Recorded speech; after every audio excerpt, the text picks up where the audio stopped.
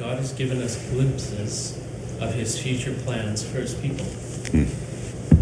In today's lesson, Psalm 122, God's people go to Jerusalem to worship in the temple in Jerusalem as required by the law. Israel did what God desires the nations to do.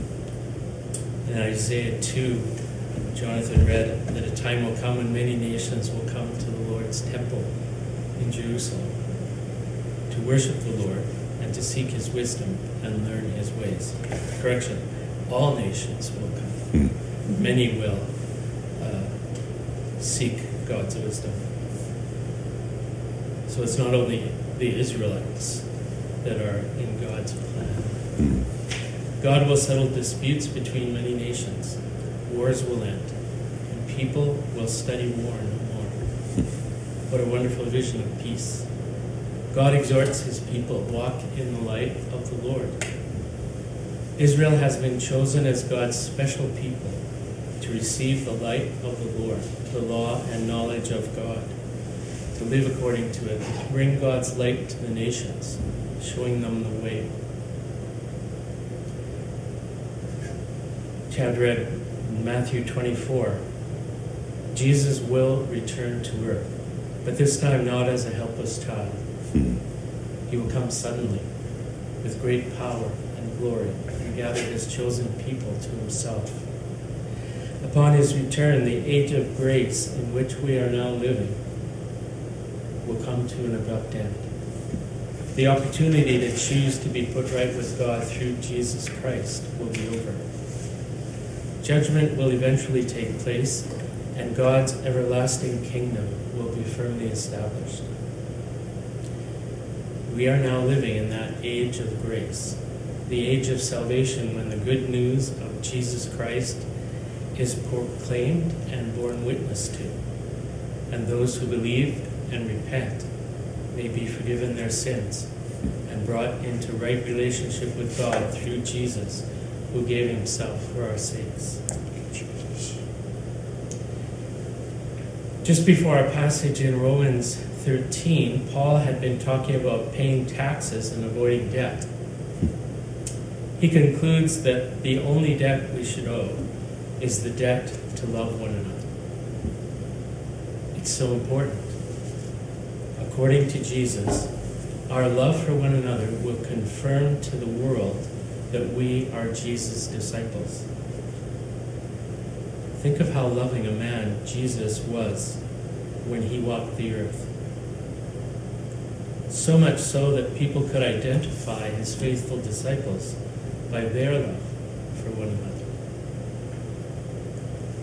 Long ago, a scholar whose last name is Gill wrote that love is the bond which knits us together. Love is needed for unity among Christians. It is vital to the existence and good functioning of the body of Christ, and thus vital to Christ's mission. As Christians, we have a special relationship with one another. We've all been shown mercy, love, and grace. As Jesus has loved and loves us, so we are to extend love to one another. We love one another to build up the body of Christ and love others that they may taste and see that the Lord is good. You probably know the Greek word which Paul uses for love here is agape, a committed and compassionate concern for the welfare and well-being of another. Paul relates love to the actions described in the law, doing no harm to your neighbor, and assuming that we love ourselves, we're to love others in the same way. As Jesus said, do unto others as you would have them do unto you. In using the word agape, Paul raises the bar high. We are to be committed to seeking the welfare and well-being of one another, that is, one another as followers of Christ. And then he switches the term to our neighbors, loving our neighbors as ourselves, those we know and have some contact with. and then simply others, everyone.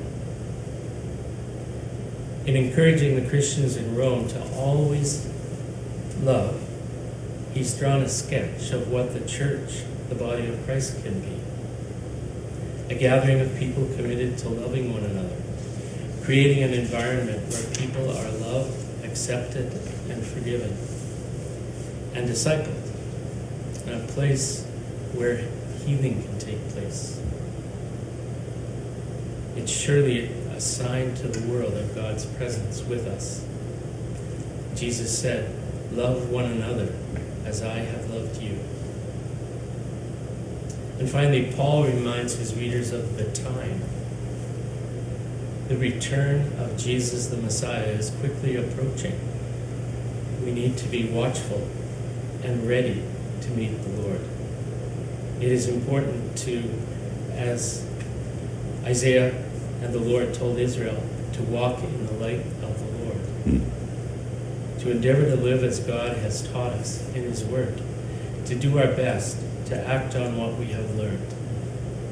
We must be always ready to meet the Lord, so that when He comes for us, we may be found doing what He has given us to do. Thanks be to God for His great mercy through our Lord Jesus Christ.